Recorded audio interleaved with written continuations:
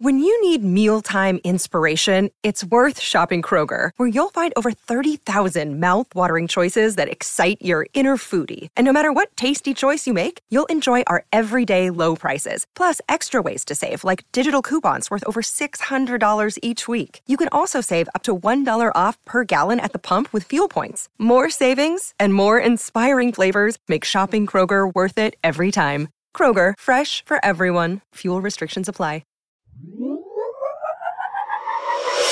Swallow your pride, there's nowhere to hide. What would you decide when it's on the line? If it's do or die, would you compromise? Or would you stand through the storm and roll with the tide? Would you be the one to fight or the one to hide? You can never touch the sky if you don't try to fly. Rocky roads, but we stayed unshakable. Been through it all and we still unbreakable. What is up, guys? Welcome to the Reborn Podcast. Today, I'm excited to bring on my guest, Lauren Richardson Brooks. Lauren and I have a lot of history back to when this was like before Ashley Horner was even Ashley Horner, before I was literally nobody trying to figure out my life.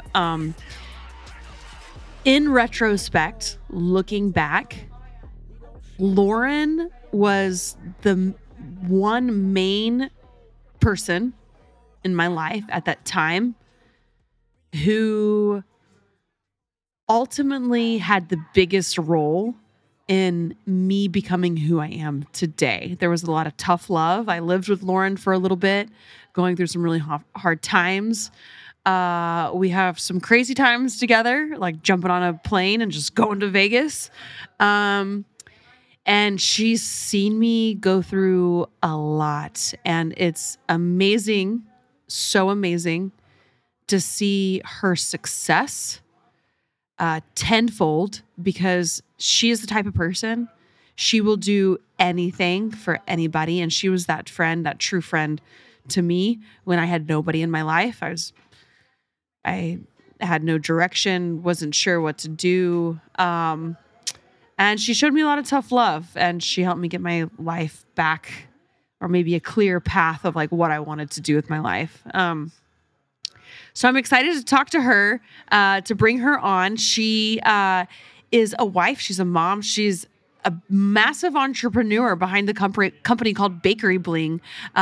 It's recognized as recently one of the top 50 fastest growing women-owned led companies by Women Presidents Organization. So you can check her out at bakerybling.com. I'm so excited to bring her on. You guys are going to be huge fans of Lauren's, and you're going to want to go buy all of her Bakery Bling. You can follow her on social media at Lauren Richardson Brooks. So let's bring her on to the podcast, and hopefully we'll keep most of the old stories at bay. I don't know. Maybe you probably want to hear them. I don't know if I want to relive some of those, but let's bring Lauren on, and welcome to the Reborn Podcast.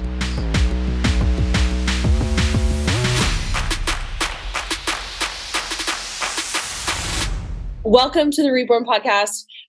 Those of you who don't know, Lauren is a long time friend of mine. We will not get into the details of any of this, but you probably, like, if I could like look back, if I could like just take myself out of like where I am right now and look back in my life, like whenever you and I were like together and we were doing our thing, that was a really hard time in my life. Like that was a extremely pivotal moment. Like I don't know. We like kind of ran around together off and on because you moved out of like, Oklahoma. Yeah. So we'll talk about like how we met. But it's so crazy to see everything that you have done and to look back and to realize like if you did not come into my life, Lauren, we're not even gonna think about or talk about like where my life could be right now. I think I think when you went to Guam, that was good. That was good. I remember you were like, you need to get the fuck out of here. Cool. But Guam was really good for you. And you really found a voice in writing. And I remember you on the horses, right? I mean, like the pictures on the horses. And I think I was your mom on Facebook. I remember you were definitely a motherly figure to me. A mom. Except for that one time when we went to Vegas together. Right. Probably. Right. So I want to start back from the beginning. Okay. I want to give the listeners, like, we met in Oklahoma. Yes. You were working out and I was a trainer at a Globo gym in Oklahoma City. Yes. And you and I connected because at the time you were working, was it Fox News? You were a news anchor. Yep. I was, yep. Yeah. Lauren is like a hot shit. She's still hot shit, but she's definitely a hot shit in Oklahoma City. She's like by far the best news anchor, the hottest news anchor that you've ever seen. And then what did you do Wednesday? Like you did mornings, but I ended up coming on. Yeah. It was like, what was it called? It was like Workout Wednesday. Workout Wednesday. And what was it was like Pinnacle. Was it Pinnacle? I don't know if Pinnacle was out yet. Aspen. Oh, Aspen. Aspen. Yes. And it's no longer there. That was the gym that I worked at. Yes. With Aspen. So we so we did like these workout Wednesdays together on the news. And so that's kind of like where I want you to kind of take over. You did stuff for the Fox News. You were a news anchor. You moved up north and then just kind of like catch me up. And now you're running like this massive company, Bakery Bling. And I want to talk about that, a female owned running business. So how did you go from being a news anchor? You basically saved me. We're just gonna say you definitely saved my life. Okay. I was probably going down a really bad, hard path. And, but now they say you learn the most from your failures. Yeah. Not from your wins. I remember this story that you used to tell me. I'm going to leave this for the listeners. This is a story that Lauren used to tell me, right? I'm trying to figure out life. I was, given like a really hard hand, whatever. I was playing the hell out of that hand. She's like, Ashley, like, I remember this. Like you told me this the other day. I don't know if you're going to remember this, but this is what Lauren would tell me. She'd say, Ashley, you're like walking down the road and there's a massive pothole. And you're going to fall in. Okay, whatever. You fell in this massive pothole in the road. Okay, so we're going to start this again. You're going to walk. And then you need to not fall in the hole. And what would happen? I would just start my journey and I'd fall down the fucking hole again. And then I remember the third time you're like, Ashley, you have to figure it out. You can't keep starting this journey and falling down the exact same hole. You have to figure out how to go around the fucking pothole. And so I don't know if you remember that. I don't remember it. I used to always say like, it's like walking with your right shoe on your left foot. You can, but it's uncomfortable. You're like, what are you doing right now? Like, what are you doing, Ashley? Like, what are you doing? So, that's kind of like our friendship and Lauren had a big, you're a big contribution to who I am today. And so it's cool to be able to bring you on here. So like what happened after the Fox News? You moved up north. Well, I went to Guam. I went to Guam. You went to Guam. I went back to California. That's right. And then, because if you remember, do you still have the what's it called? What's the Range Rover, the black one? I do. You do. Okay. I kept that. You kept that. No, you did. I know. Cause it was stayed at my house too for like a couple years. I started like a couple of years and then I'd fly in to see you. Yeah. And I would like drive it or something. Yes. Okay. So you still have it. Good. What's that called anyways? What was the name? Defender 90. Defender 90. Okay. So we moved back to Southern California and then I was interviewing in LA, decided was going to do meteorology. So I started doing meteorology. And weren't you flying a lot? Weren't you having to take like hover planes? I was going back up north and back. And it was like, I would go Sunday night, I would leave Friday early morning. And it just became such a grind. And I have Taylor. So Taylor at the time was going back into 6th grade, coming from Oklahoma. That was kind of hard starting her again, but she did all right. So long story short, I just got tired. It was like, oh, I don't like your hair color. Oh, I don't like what you're wearing. Oh, waking up at 2 or 3 in the morning. And I just was never really a morning person. Mm-hmm. So I started like, really? Because I remember you'd have to wake up at like 2 or 3 in the morning just to get ready for like.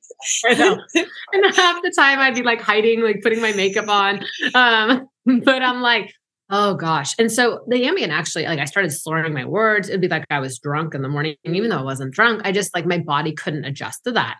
And I just like felt like there was something more, right? It was like, okay, it's great. I'm 27, 28 years old. I just got married again. Like it was good, but I just knew there was something more for me. And I was always doing brag book back in Oklahoma City too. So I started another business, learned a little bit about like business and kind of like, if I'm not really a morning person, why did I take a job that started at 2 or 3 in the morning? I don't know. I just did because it was always fun. Mornings were always fun. And that's the part of TV I loved.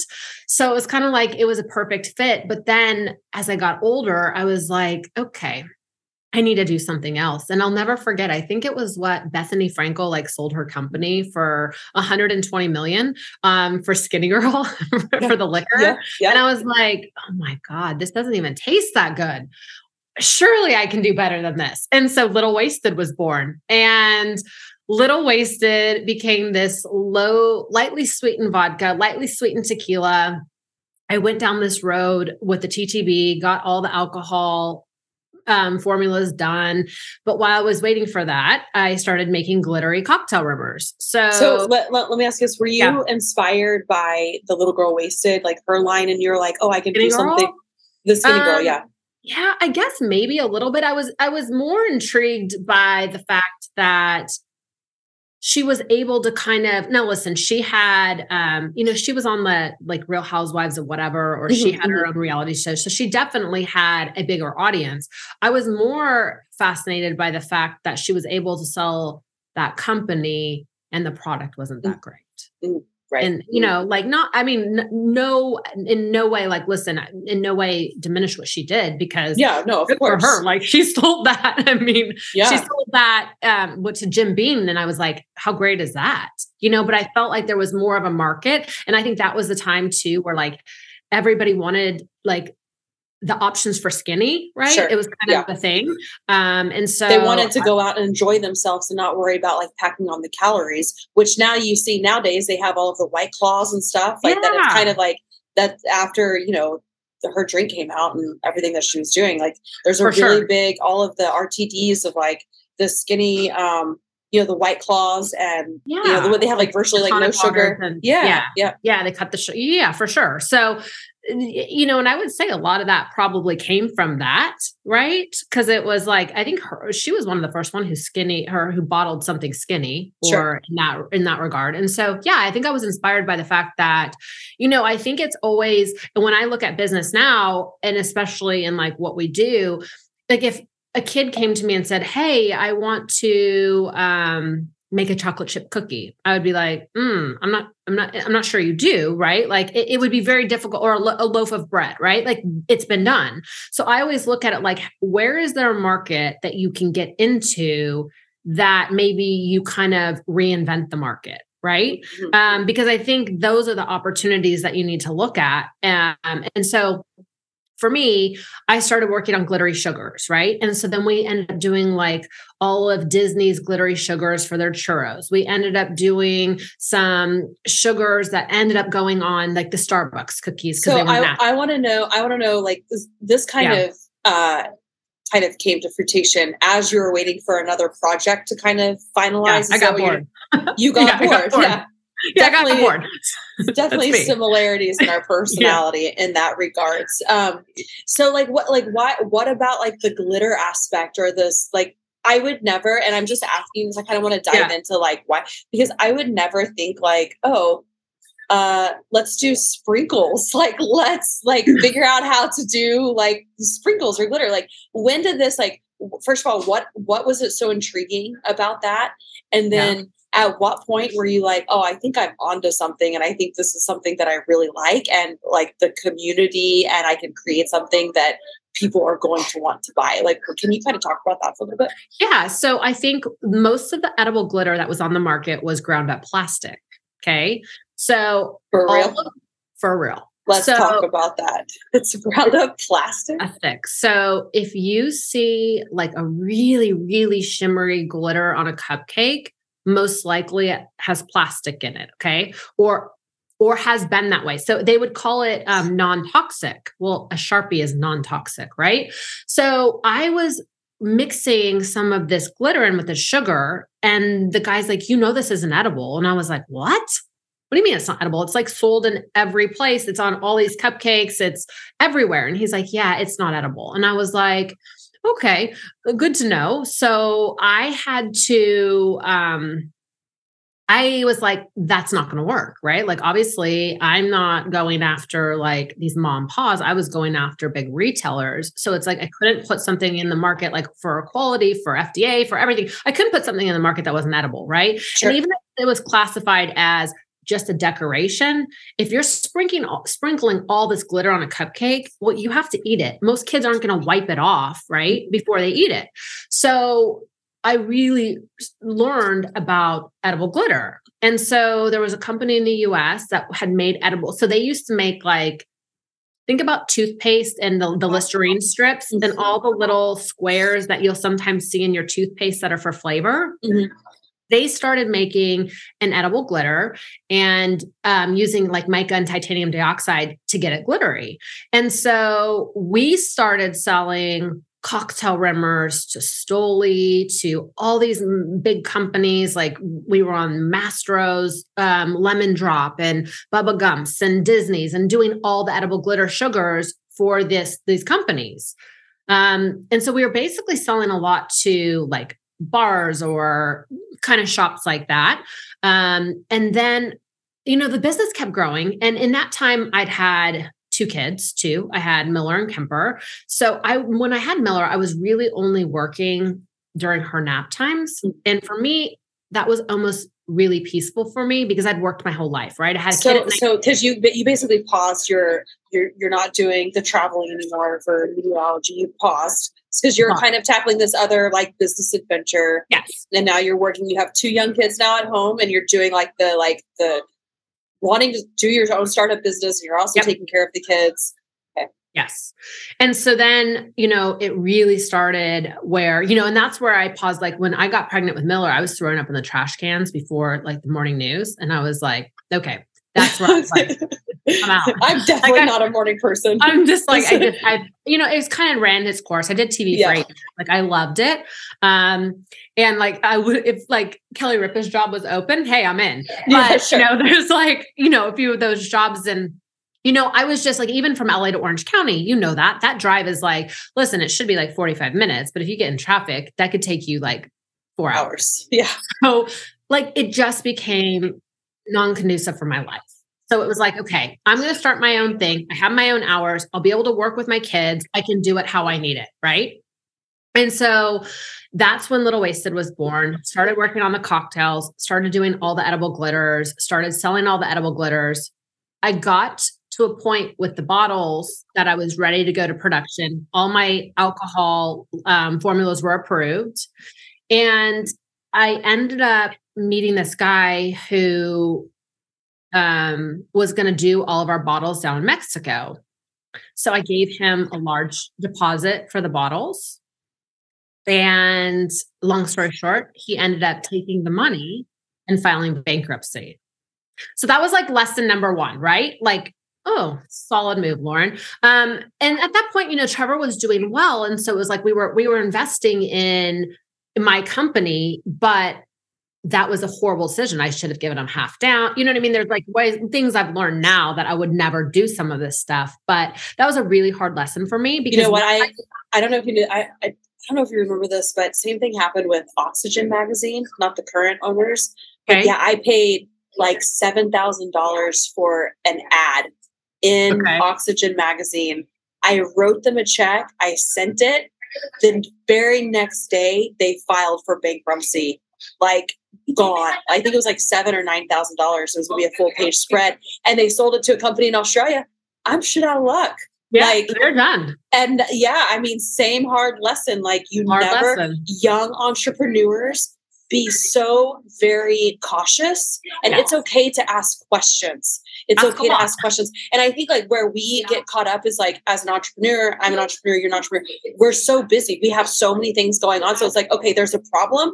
This is the solution. Sure. Here's the money. Take care of the job. And I expect, for it to come back at the time that you said. We don't think like, okay, Like, what is the risk here? Because I'm trying to grow my business. Surely this person is trying to work on their business. But yeah, you have to be cautious. Don't be afraid to like ask questions. It's really important because I paid 70 grand. Okay. Yeah, that's a lot more than 7K that I paid or 9. Right. So that was a really, really, really hard lesson. And I always like, you know, everything that we do, you know, these bottles were like amazing. And it's like, you know, I always try and do the things that can't be done. And that's another thing too, because I think sometimes you need to meet with the supplier and listen, this was a bad supplier no matter what, but like we would always design and then go to the supplier, right? Which you should go to the supplier and find out what like the parameters are, right? Like if you're not going to be able to put anything on the neck bottle because of how the neck of the alcohol bottle comes down and you have to do a label, whatever you have to do, you can spend so much money designing and then figuring out what the capabilities are of the supplier. Does that make sense? Yeah. And so we spent so much money on designing and then having to redesign. And then, you know, ultimately this guy just took our money and, you know, I'm a kind of person too, once I have my mindset on something, by high or hell water, I'm going to get it done. Right. And sometimes it's okay to pause and say, you know what, maybe this doesn't work because not everything's supposed to work. And you can like, you know, I'll never forget, Trevor really never tells me what to do, but he's like, Lauren, you keep throwing good money at bad.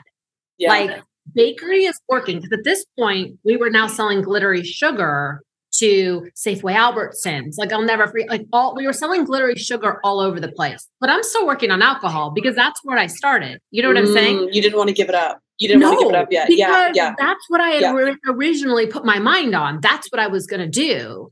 And let me ask you this. Like, is there something, and I don't know this about like your past, but is there something, because I've actually found myself in similar situations and it's almost like it is because like I get so locked onto something, but like, do you think any of that was like, you're like, well, I don't want to seem like that I failed or that I started something and I invested this money into something and then it just like fell through. And you're like, I have to see it through because I have to, you know, maybe you're not even proving it to anybody else, but you're wanting to make a point like to yourself and prove it to yourself. Was that like, did that have anything to do about like you just not letting go? I'm sure there's like a fear of failure somewhere. Right. And that's why I say we all fail. So it's like how you pick yourself up is what matters because not everything's going to work. Not everything's meant to work and you're going to fail. That's a part of life. If you haven't failed, you haven't tried, you know? And that's kind of what I say now. It's even to Taylor, who's 23. She's so afraid. I'm like, you can't be afraid because if you're afraid, you're never going to, you'll be like stuck. You're paralyzed, you know? I like to use this train of thought. Like whenever I'm designing and creating and developing even new systems, it's like, if we're going to fail, this is a great example. I have a restaurant here at American Brew. Yeah. We wanted to do the ordering on the table so the customer can go right to the table, do the ordering through the toast system that we have. And, you know, there was like a little hesitation from like my management team of like, oh, I think it's going to be crazy. I think the customers are like, they're not going to like it. The kitchen's going to get backed up or whatever. But it's almost like, you just have to try it. If we're going to fail, let's fail fast and then we'll pivot. It didn't work. So we'll figure out a new system or something else that's going to work with like everything that we have. That's going to be suitable for both the customers and the staff. So for sure, like if you cannot be afraid to go after the things. You can't be afraid of like the feeling of this. No. You cannot. And so, you know, it's funny. And when I was doing the glittery sugar, I started sending them to companies that had like gingerbread houses or cookie kits. I'm like, hey, you guys should use some of this in your products because it would look way better. And I basically was just ignored. And so at that point, I had a relationship with Kroger because I was selling them a lot of edible glitter. So I knew the buyer and I'm like, hey, just like I mocked up this kit, just take a look at it. And at this point, Ashley, I'm probably in a 1,200 square foot kitchen, you know, and it was like 24, it was like 1,200 square feet and another 1,200 for the office. So let's say 2,400 square feet. And at this point I send this to the buyer and he calls me and he's like, and this is like March. And he's like, hey, I really like this. Can I have 105,000 of these for fall? And I'm 105,000. I'm like, sure, yeah, got this. Never baked a cookie, never done anything. I'm like, yeah, no problem. Got it. So I'm like, Trevor's like, what are you doing? Like, we don't even have a kitchen. I'm like, I don't care. I'll figure it out. So I bought a building in San Clemente. And I bought the building, didn't even realize it had no gas, the building. So I had to put in an electric oven. I put in an electric oven. And this is only 4 years ago. So we have literally gone from 1,200 square feet to 125,000 square feet. Holy cow. In the course of 4 years. Oh, wow. That's amazing. Yeah. And we're opening our second plant in Monterrey, Mexico right now. Wow. That's incredible. Yeah. So like whenever the whole bottle thing happened and you dumped all this money and then, dude, I've been there. It's heart-wrenching and it's like, there's nothing you could do about it. Like at what point did it ever slow your stride? Or were you constantly like, oh, okay. Like, no, you know what slowed my stride was I went to church. Oh, and this guy was sitting on the stage with the pastor. And I think I walked in to church and I'm like, what the fuck is this? Because here's this guy who just took all my money and he's on the stage with the pastor. And I'm like, no, I'm out. I'm like, I'm not doing this today. And I'm like, Trevor's like, Lauren. And I'm like, dude, no, I'm not listening to this guy. Like he just felt like, and so I actually, left that church service and wrote the lead pastor. And I'm like, listen, you probably have no idea. And why would you? Sure. But you probably need to do a little research on the guests you're having on stage. Cause this guy literally just filed bankruptcy and took 70 grand. And that's not okay. This is the thing is like, you don't just decide like that morning when you wake up, you're like, oh yeah, never had this thought before. Like all of that was intentional. Like Absolutely. The same thing with Oxygen Magazine. They knew they were closing out. They knew they were going to file for bankruptcy and they still took my money and they did not give any of it back. Dang. No. What? And that's where you have to be careful. Cause I'm like, I want to believe everybody's good. And and listen, business kind of, it does. It hardens you a little bit, right? Because you can't go through it and not be screwed. It's not possible.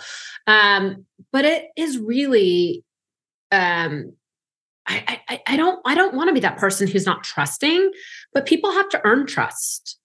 And that's what I've learned. And that's really hard for me because my mom taught me that everybody's good and the sky's blue. And I'm like, no, I believe that. Yeah. But my world has just gotten super small. Right. I mean, as people who grow businesses and get bigger and bigger and bigger and bigger, this, your world just gets smaller because you can't trust everybody. Yeah. I think that, you probably learned that a lot sooner than me because you're a lot more in the public eye. Yeah, it is tough. And actually like people ask me if I were to go back and to do it again, would I do it again having the same life that I have now? And it's really hard to answer because I would say the friendships that I have, I don't have any close friends. Like I work, I have my kids, my family. But you become extremely like it's walls, I think that you put up, and that you become more selective on the people that you allow in your life. And it's weird for me because like, not only do I have businesses, public businesses, a restaurant that anybody can walk into, but I also have a massive social media audience and a platform. And so for me to be running business, to be in charge of like all of these projects that I have going on, it really does harden you. And you have to, you can't allow that to affect the opportunities and the possibilities that could be presented to you tomorrow because of your experiences that have made you hard. Well, I'm always your friend. I know you are my friend. Yeah. No, but that's like, it's true because, I get it. I totally get it. Yeah. So kind of talk to me a little bit about, you wanted to start this company, The Glitter. So what happened when Kroger, they wanted 5,000 of these. What did you do? Well, how did you hire your team? Like, did you get Taylor in there working? No. I mean, at this point, still in the business, it's so young, right? And so that's another thing. Like for us to have, because we're regulated by, we have to have a quality department. We're BRC certified. We're all these things. What's BRC? Right? BRC is it's kind of like SQF, where you have to come in and have a massive audit every year on like your processes, your procedures, like keeping samples, being able to track it back, from recalls to, I mean, like books, Anything. paperwork, this thing, Yeah. And so, I would say as we've continued to grow and our growth has been so big, we just have started putting the right people in place where we have plant managers, I have engineers, I have logistics teams, I have quality teams, I have sales teams, I have How many employees do you think you have working underneath you now? So right now, and so that's another thing, we've become very seasonally organically. I think last year I had 362 employees in December. And then, it's kind of hard because I'm kind of structuring the company a little bit where some of the stuff that you say yes to because you need the sales, I'm kind of pulling out of that stuff. I'm launching a new line of decorated cookies, glittery, of course, a new line of glittery cookies that will be sold in all of the grocery stores and all the big boxes we sell in now. And so I'm working on that. So we kind of slowed down, even though like last year we had our biggest year yet, we almost slowed down a little in first and second quarter because I was pulling out stuff that we didn't want to do anymore. Sure. Now focusing on like the things that we need to focus on. See, I've never been for the way I've bootstrapped this, which I did, I'm not a huge like business plan person. Okay. Because I think at the very beginning, like, look at me. If I said I was only going to do sugars and glitter and that's all I was going to do, and I was going to stick by that, we'd be out of business. Okay. And where I pivoted and went into gingerbread houses and cookie kits, that's where we've seen our massive growth. Right. So I've seen those too, and they look amazing. Yeah. And we've seen massive, massive growth. And so I'm glad now a business plan is very, very important because now we're trying to, okay, what makes sense? What doesn't make sense? Where do we want to grow? How do we grow? Because now we're sold in Walmart, Sam's Club, Costco. We did Bed Bath and Beyond. You know what I mean? Like we do Hobby Lobby. And I think that kind of comes back to like the beginning of what you were saying, how some decisions are not made because we're fearful, right? Like, and it goes back to what you were saying about like, maybe you don't need an actual business plan, a structured business plan in the beginning because you're still at the exploratory stage, right? Yeah. Like we can't, and I can see like a young entrepreneur coming in and being like, okay, this is what I'm going with. This is my business plan. I have to stick with the textbook, ABC. Dude, everything that I have done has like been far from textbook. It's literally been imagining, dreaming, and then putting it into action and not being able to afraid. Once you get to that level and you experience that, it's like, what's beyond that? And how can you pivot to a little bit differently, a little bit different? Like there's so many opportunities and things out there that I think sometimes we just get so locked in saying this is it. This is my box and I'm going to stay in it. Right. And you can't because I mean, a box has four corners, right? And so that will keep you in that box. And the thing is if I didn't kind of pivot and go this way, Mm-hmm. Sure. So how has this fulfilled you? Because I know like you're a morning person on the news. I would always see you do like, it'd be the carnival rides. You were like the fun morning news reporter. Yeah. And like, you had so much energy in the mornings and you brought so much like, I guess like light and laughter into everybody who watched the news in the morning.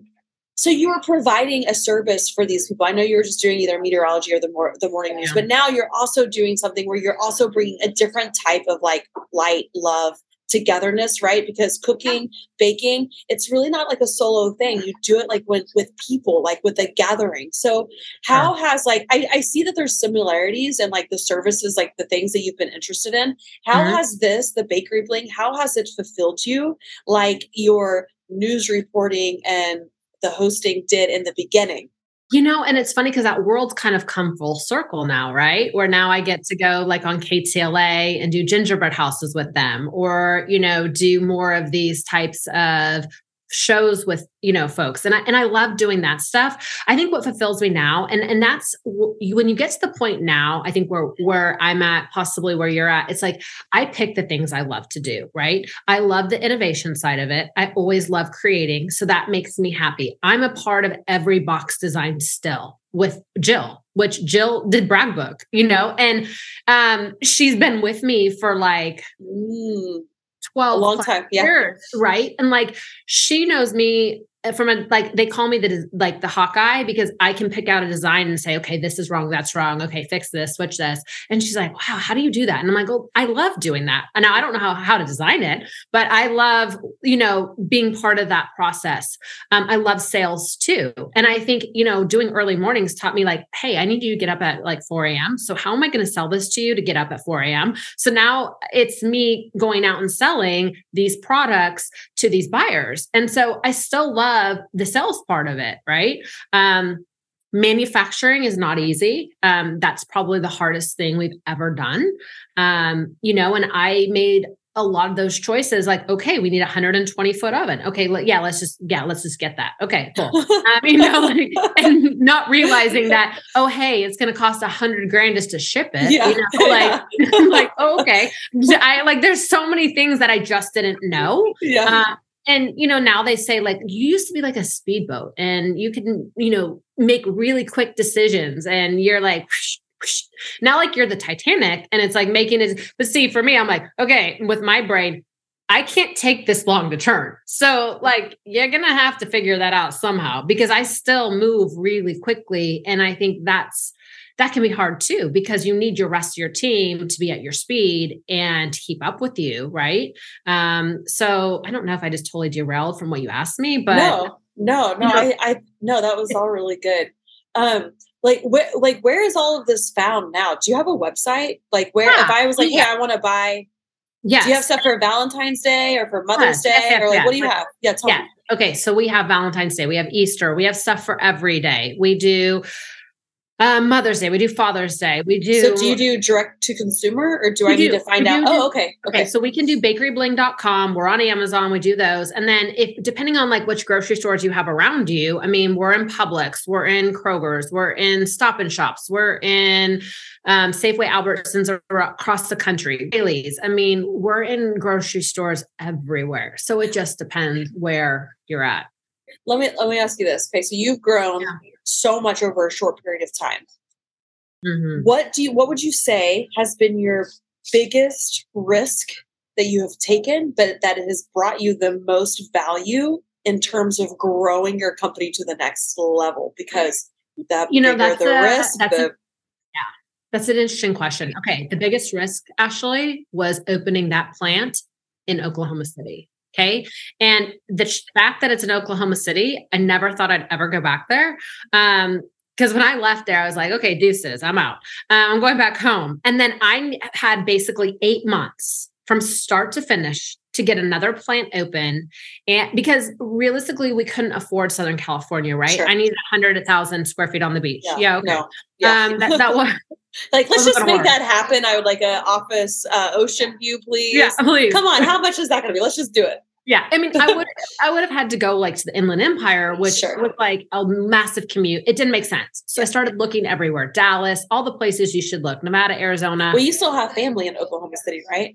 I do. So it makes sense. It made sense. But this plant, so it was an old Walmart popped up. And I guess there had been a dispute in this plant or this property for 4 years. It just went on the market. I was able to buy this 100,000 square feet for less than San Clemente, which was 7,500 square feet. Okay. Wow. Okay. So I'm like, let's do it. We bought this building. Guess what? 3 weeks later from closing, COVID. That was difficult. But buying this building, making our own cookies, we can make 600,000 cookies a day. Okay. Making our own icings, making our own sugar, making our own glitter. We now how much did your stress go up whenever I remember the day that they closed stuff down here in Virginia, but like here you are, you made a massive jump, right? You're trying to grow the business. You probably see this like issue kind of like lingering, the whole like COVID. It's like, all right, You're probably watching it. You're like, probably like me, like, come on, like, this is so ridiculous. Like, this isn't really going to be a thing, right? Like, wake up, people. And then it is a thing. What was your stress levels like of like? Because I had literally already, so in this world, I sell Christmas. I live Christmas all day long. Okay. I've already sold Christmas for next year. Okay. I work on Christmas a year and a half out. I like live in I live in Christmas every day. So Christmas and Halloween, they're already sold for this coming year. Right. So I had already sold to everyone. Right. At this point, Target is one of our biggest customers. Right. I think they were 30% of our business at this time. I ended up having to sell the house in California, okay, because we got what it ended up taking forever to get open, right? And you're not talking about a 10,000 square foot plant. You're now in 100,000 square feet, okay? So here comes June. I think I'm turning 40. We're supposed to go to Hawaii. That didn't happen because of COVID. Okay, we come back here, and I have a GC on site. He fails every inspection and walks off the job. And I'm like, Oklahoma City. Mm-hmm. I'm like, okay, GC hat, let's put it on.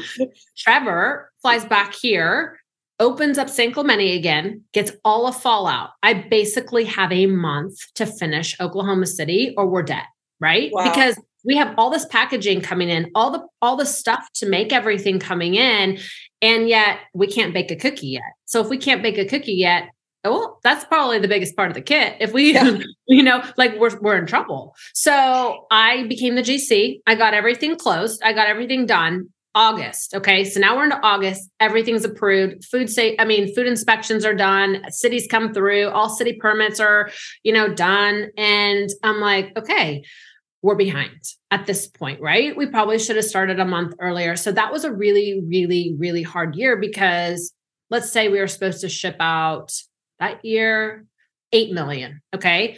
8 million. We probably shipped out 6. Okay. And so, but I still had all the packaging and everything in house, and I still had to pay all those vendors. Right.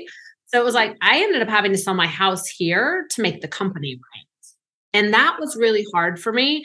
But again, since then, okay, let's say the 7 million. I mean, now we're at 25. You know what I mean? Like almost 30 million. So it's like our growth has been so massive. That's a 2-year span. But I think we would have been dead in the water if we never started manufacturing our own products. Because you do it all. I do it all. I control everything. And the reason is if I'm waiting for somebody to deliver me cookies, I mean, we've had palm oil shortages. We've had powdered sugar shortages since COVID. Like there's a shortage on something all the time. Right. And then containers, getting things in from, we have our little 3D pieces that go in every kit.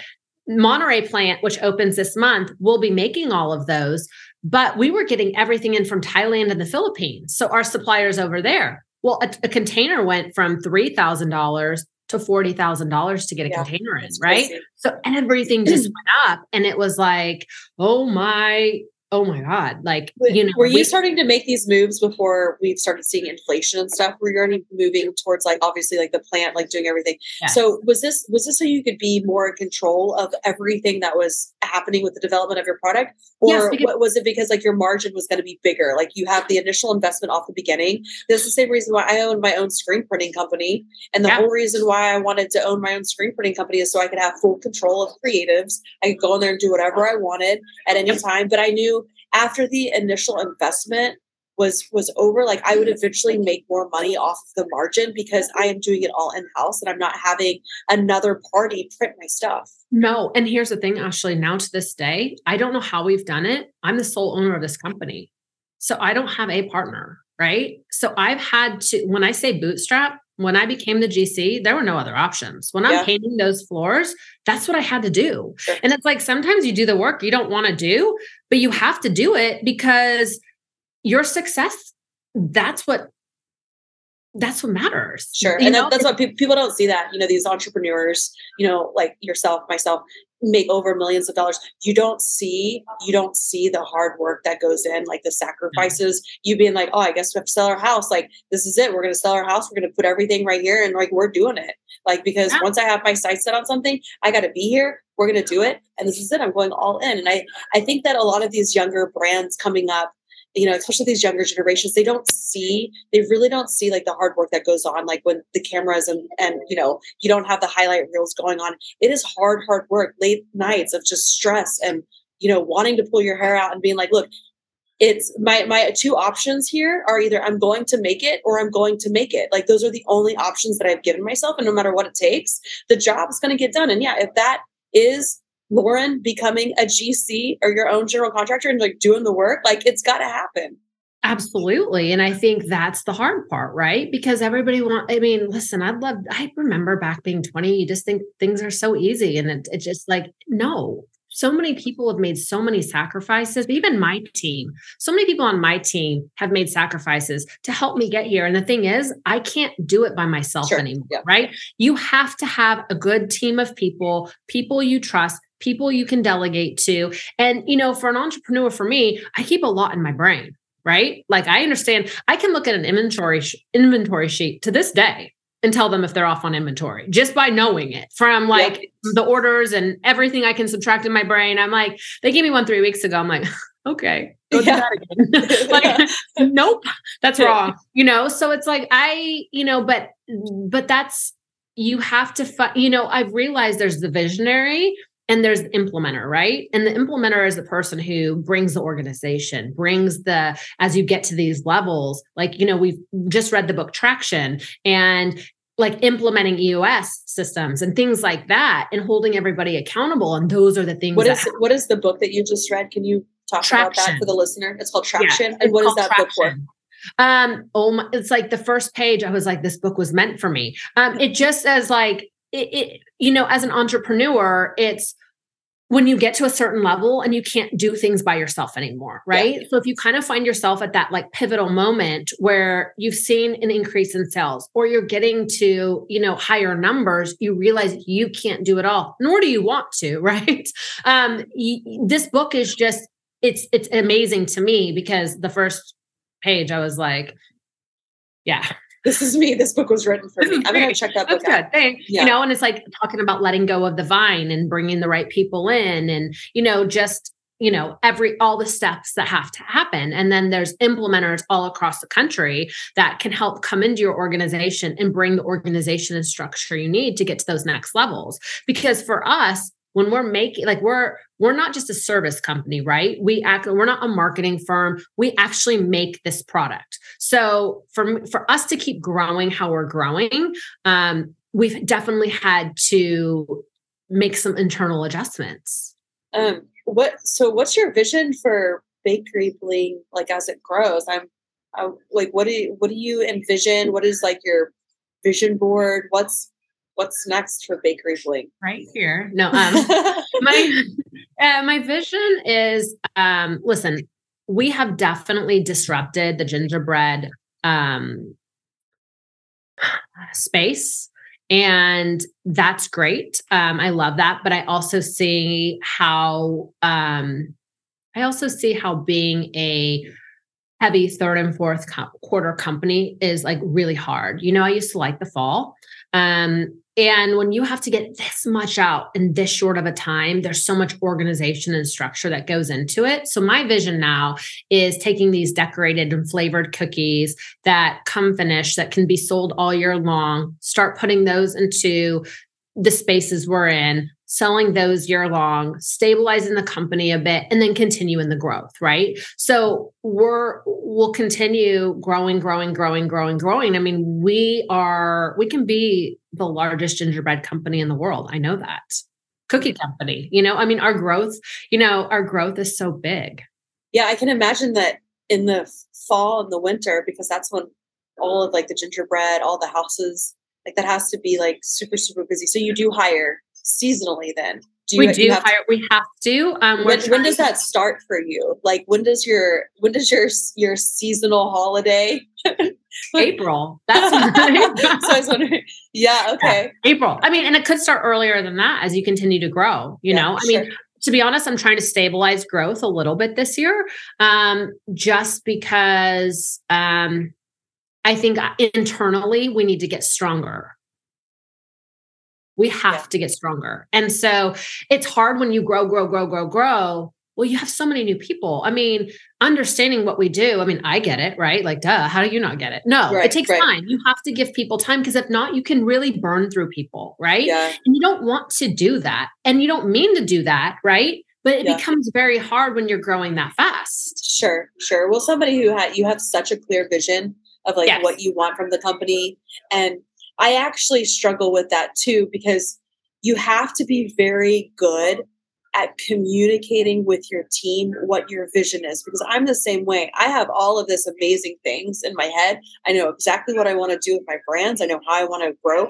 I know like these other companies in my mind that I'm like, oh, I would like to start this or that.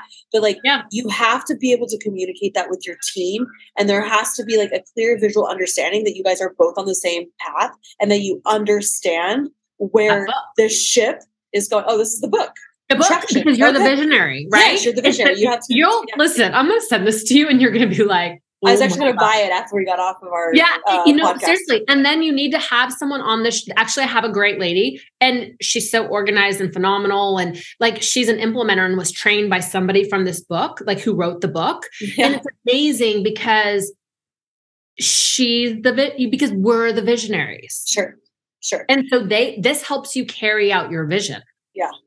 Yes. It's really important. I think like being able to unlock that. Something else, I don't know if you've experienced this either, but like it could be a little bit because I've gotten a little bit hardened along the way, you know, this journey you have too, but I think that it's easy to like be afraid to stop dreaming.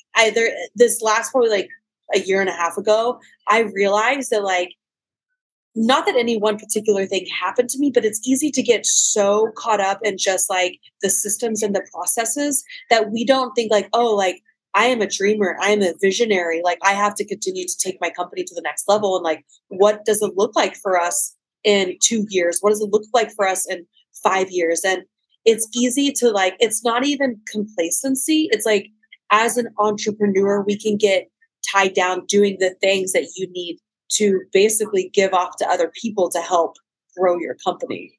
You're right. And I think you're right. I mean, you know, and I'm kind of coming to the place now where I want to enjoy life too. And I really feel like for the last 5 years, I've lived a really kind of, you know, like unhealthy lifestyle. Yeah. Right. Getting this to here. Yeah. And it's like, you know, my mom and Taylor went to breakfast this morning and I'm like, I just feel like just to go have breakfast and not worry about anything else, you know? Dude, I think that too. Yeah. Cause it's like every moment that we have, we just, you know, we work and we grind and cause it's like, it's your baby at the end of the day, you know? Yeah, it is. Well, that's like incredible. I want to ask you, if there's any young entrepreneurs listening to this, doesn't matter, you know, like, let's just say it doesn't matter how old they are, they're just getting into it. What would be some, I guess, like, is there like a mantra or something that you held on to throughout like these last 5 or 6 years of this journey? I guess 4 years, because it says like Bakery Fling was only 10 years old. What has been like the one thing, like when the days are hard and it's tough and it's a drag and you're like, dude, like I literally don't want to do this anymore.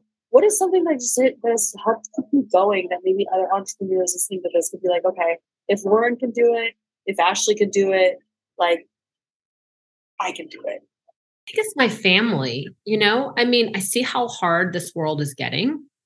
And I can't imagine like being a kid coming out in this now, just because like I used to go play in the hills, right? For hours on end. I would play outside. I would do my thing. And I think now like I worry about my kids. I want them all to be in careers they love. Like I always tell them, like, I hope my goal is that I can give you the opportunity to do whatever you want to do in this world, right? And not to be stuck in a job that they hate.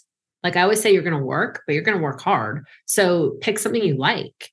And I think that keeps me going because I want them to have that. I mean, I love working. So I don't think I could have ever been a mom just at home. And that's nothing against people that are at home, but I love having my little bit of sense of self.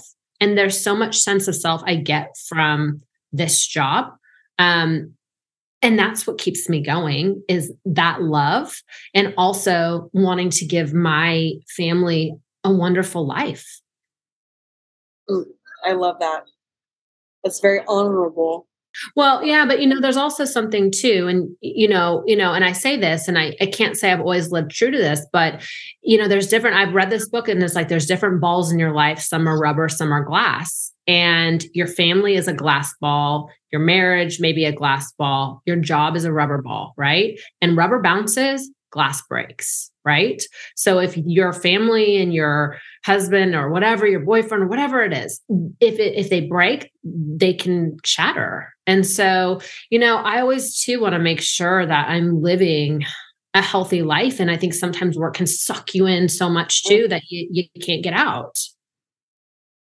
That is really true. Yeah. It's easy to get caught up in work and not pause. It's something that I'm definitely trying to be more cognizant of. Hard though. It is very hard. It's hard because I'm the same way. Like I love work. I will wake up, like I cannot wait to wake up every single morning to start work. I can't, but like there's like it's a grind, it's a grind, and you have to, even though you're running a business and you're running a shop, you got to take care of the things that are most important to you. No. And it's so funny because I was showing Trevor a picture of you the other day and he's like, she looks the same. And I'm like, I know. I think you look exactly the same too. I know, but I remember like I used to try and eat like some of your diet, and at this time it was like Greek yogurt and that cereal that was like. Dude, remember when I was living? Do you remember when I was living with you and I was getting ready for a competition and I was cooking tilapia in your house? I was like, dude, I lived with you for a while too. I know, but I was like, what was that cereal that you used to love with the Greek yogurt? And I'm like, I needed like cardboard. I'm like, I need like at least Fiber One. Fiber One is what. Well, I don't know. I'm like, I need at least 10 things of Splenda in this thing to even like try and get this down. Yeah. Lauren and I have a good history of she was always like the really pretty news anchor. Like, I'm like, Lauren, come on, like we got to eat more protein. Like we're doing this workout thing. She's like, the carbs. What the fuck are you doing right now? She just looked at me. But hey, dude, it was so great to like catch up. Is there anything else that you want to say or like to leave with anybody? So bakerybling.com. What is your Instagram? Lauren Richardson Brooks. Okay.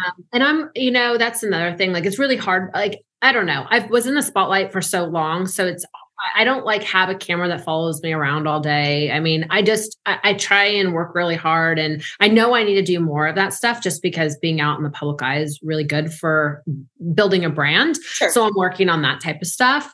But no, honestly, I love to help people. And, there's people who email me and are like, hey, and I'm like, it doesn't matter what industry, and you could be in my same industry and I would still help, so I don't know. It's a hard world, and sometimes people don't know how to navigate through it.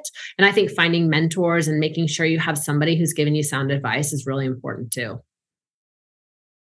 Hey, well, thank you so much for coming on today's Reborn podcast. I would love to do like another podcast together. And I think we'll get some feedback from this one, but I think we can really talk about like a lot of business stuff or like just a lot of like branding, a lot of things that we could probably like talk about whenever you have time in the next upcoming months. So, a Vegas trip? Yeah, I would love to do a Vegas trip. So my birthday's coming up.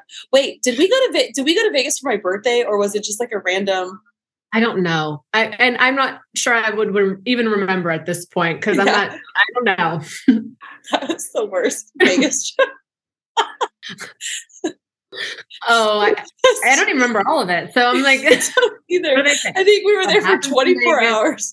Yeah, guys, first of all, we weren't even there for like 24, maybe 48 hours. And I learned so much from that trip. And it's like, you have to pace yourself when you go to Vegas. I don't. I'm like all in. Like, yeah, me too. Then we were like in our rooms the rest of the time. Anyways, it's so great to catch up with a great friend. Nonetheless, it's so good to see like your success and everything that you're doing. And I'm just like, it's exciting to see you grow. So hats off to you. You too. Love you. Lauren, see you soon. Love you too. Talk to you soon. Bye.